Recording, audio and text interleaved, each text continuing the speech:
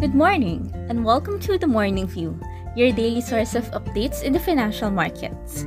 Today is June 11, and here are the market highlights. Local equities declined as investors pocketed gains, pushing the index back to 6,800 level. The Philippine Stock Exchange Index finished at 6,875.7. Local fixed income yields declined ahead of the inflation data release in the US. Investors also remain cautious amid the correction in the local stock market after the recent rally. On average, yields fell by 1.5 basis points day on day, led by the belly of the curve, which went down by 3.2 basis points. The Philippine peso continued to weaken as the market waited for the latest inflation data in the US. This was also following a report from the Department of Budget and Management, which showed that the state infrastructure spending grew 45% year-on-year in April 2021. The US dollar-Philippine peso pair closed at 47.77. Now, onto some local news highlights. Data from the Bangko Sentral ng Pilipinas showed that foreign direct investments to the Philippines surged in March 2021. FDI inflows during the month significantly rose to $808 million from $337 million in the same month last year. This was mainly driven by the low base effect from last year's drop and improvement in investor sentiment amid the gradual resumption of economic activities. We turn our spotlight of the day over to Globe Telecom, which will partner with TELUS Corporation in Canada and AT&T in the US to roll out 5G roaming services within the month.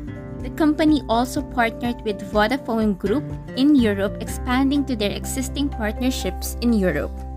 Meanwhile, at the overseas markets, US equities gained despite 13-year high inflation footprint as lower jobless claims weighed more in the market.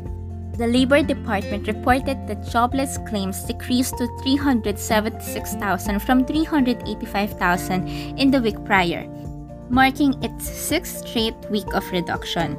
The Dow Jones closed at 34,466.2, while the S&P 500 closed at 4,239.2.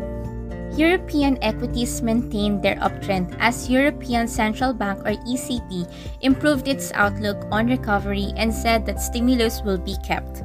ECB raised its Eurozone economic growth target to 4.6% from 4% in March. The MSCI Europe closed at 150.54.